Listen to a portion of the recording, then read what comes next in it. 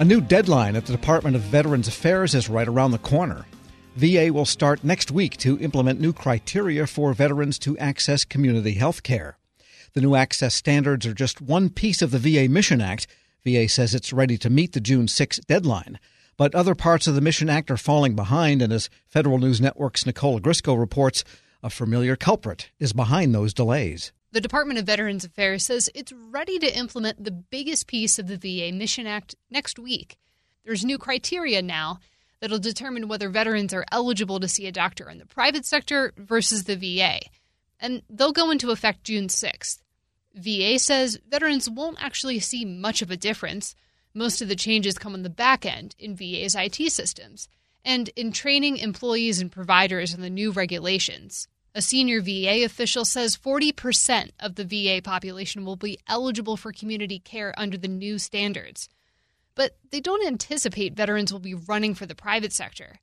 The department says it delivered 1 million more appointments within its own system last year over the previous one, and it thinks about a third of all care will come from the private sector. Though VA says it's confident veterans won't experience any major mishaps by June 6th, there's another piece to the Mission Act that's experiencing some delays. The Mission Act expanded the program of comprehensive assistance for family caregivers to veterans of all eras. Veterans who suffered severe injuries after 9/11 are the only ones eligible for the program now. Congress praised the expansion of the caregivers program when it passed the Mission Act last summer. But there's a catch. The system isn't ready yet for expansion. VA's current IT system for the caregiver program can't support the 60 to 100,000 veterans the department thinks will be part of the program once it expands. The current IT system can barely handle the 20,000 enrolled caregivers now. The Mission Act gave VA until October 2018 to implement a new IT system, and then October 2019 to certify that system with Congress. VA missed the first deadline, and it'll miss the second. The department says it won't open up enrollment to pre-9/11 veterans until the IT system is done and certified. But VA doesn't exactly know when that'll be, and that's frustrating for Congress. Stephen Lieberman is the Principal Deputy Undersecretary for Health at the Veterans Health Administration. Here he is with House Veterans Affairs Committee Ranking Member Phil Rowe. What they want to know and what I'd like to know is when are we going to sign the first one up?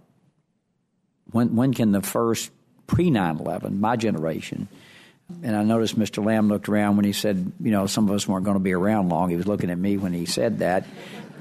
But seriously, when can we go home to our constituents? Because we get asked this all the time. They know it's passed. Many people know.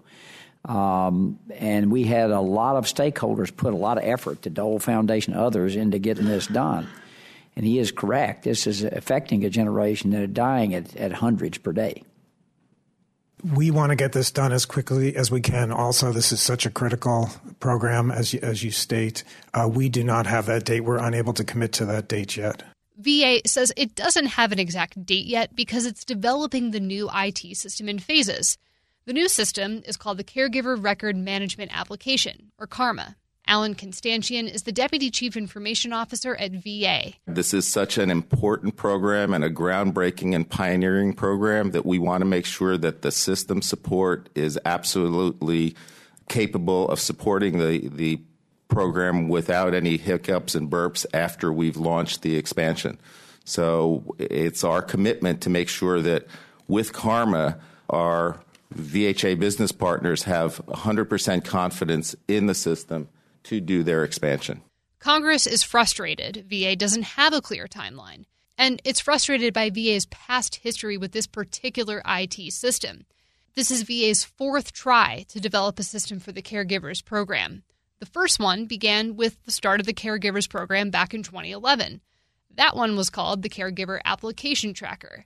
It was designed to handle some 5,000 caregiver records. The Government Accountability Office in 2014 recommended VA scrap the CAT system and develop another one. It did, or at least it tried to, with an effort called the CAT Rescue. Then there was the Caregiver Tool, or CARE-T. VA spent nearly 3 years, contracted with at least 2 companies, and spent over $7 million on that project. It scrapped that one earlier this year, after contractor Able Vets said it had developed much of a working solution.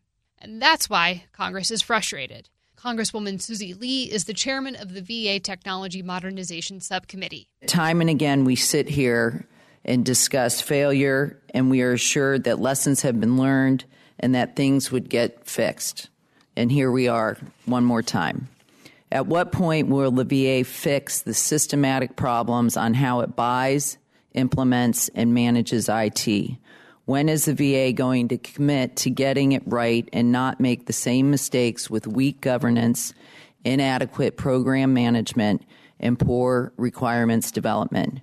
Repeatedly making these same mistakes is frustrating to everyone involved and also damaging to the very people we intend to help. It is certainly incredibly frustrating for this committee. It's clear that there were common themes on how the VA fails at IT. At the top of the list is joint governance of IT acquisition and implementation between the Office of Information and Technology and the other VA program offices. Who is leading? Who is accountable?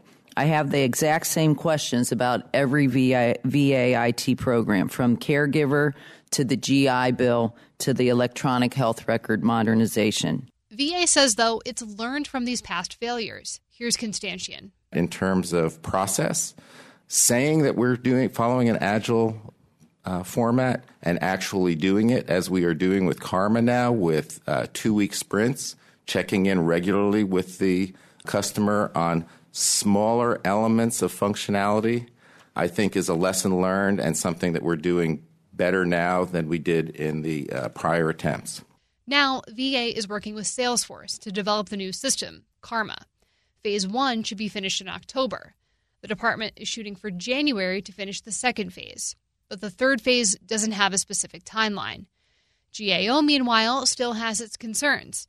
It's pleased to hear VA is using an agile development methodology for the latest iteration of the caregiver's IT system.